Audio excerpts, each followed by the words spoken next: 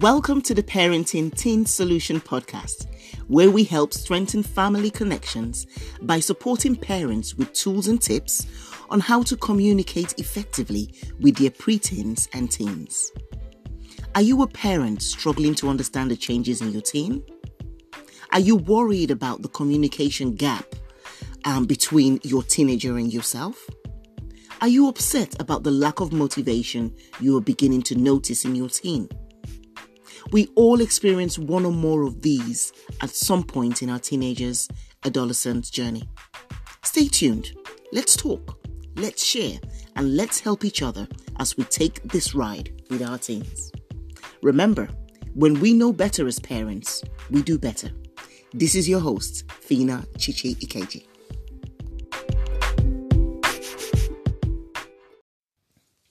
Hey, amazing parents. So many parents find themselves yelling, not because they love to yell, but because they've been so used to it.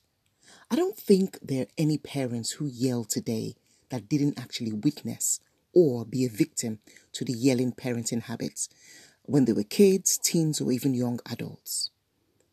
Many parents believe that yelling works as they see the immediate results, but they don't realize that the long-term negative effects far exceeds the short-term results that they see.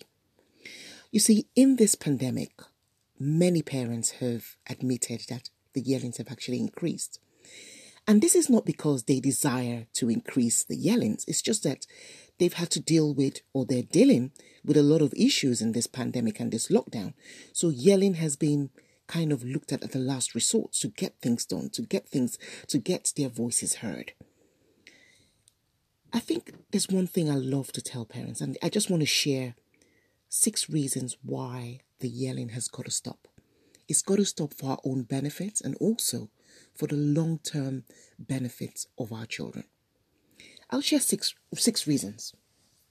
The first reason I've got here is when we yell at our teens, they can just see through us. They can see that lack of self-control. And you see those eyes rolled and sulky moments that they have after we've yelled at them? It's because they're confused and wondering how grown-ups can still have tantrums. Number 2, when we yell at them, we're actually teaching our teens that yelling is the answer to getting things done.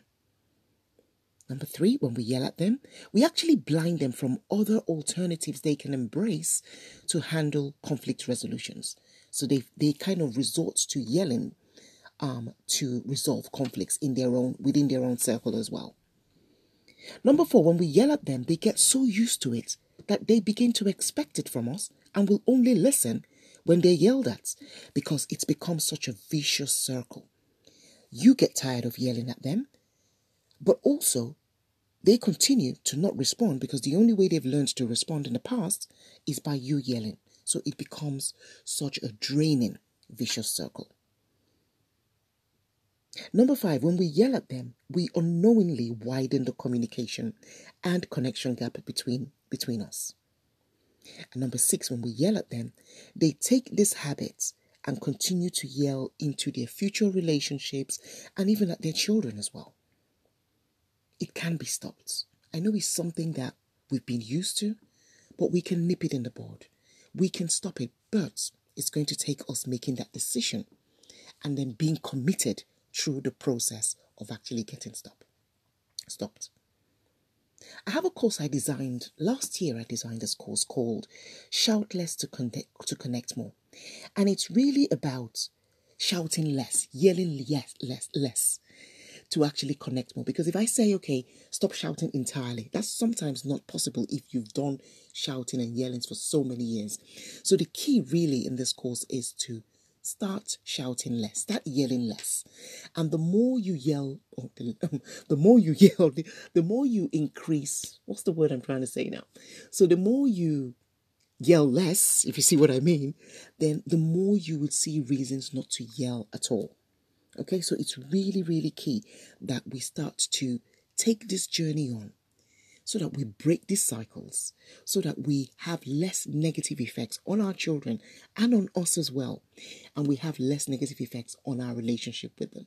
You see, for me, whenever I think about our relationship with our children, I'm not just thinking in the now. I'm thinking of the future relationship as well with them when they become adults.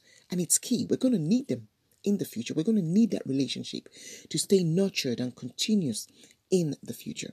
And it's what we do today, the decisions we make today, that would help in sustaining the relationship in the future. So let's do the needful today, and let's start doing that process, taking those steps in shouting less, so that we can connect more and we can build and sustain the future relationships that we deserve.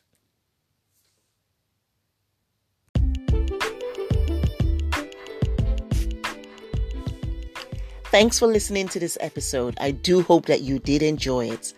If you've got any questions regarding this episode or any other questions on parenting teenagers, please do feel free to reach out to us on our social media platforms. We're on Instagram, Parenting Teen Solutions, and we're also on Facebook, Parenting Teens Solutions as well. Let's continue to grow together. Let's continue to encourage each other, inspire each other, and empower each other as parents of teens. Let's continue to thrive together as we navigate this journey with our teenagers. We help them, we communicate with them, we connect with them, we build that relationship with them as they go through this journey from teenagehood to adulthood.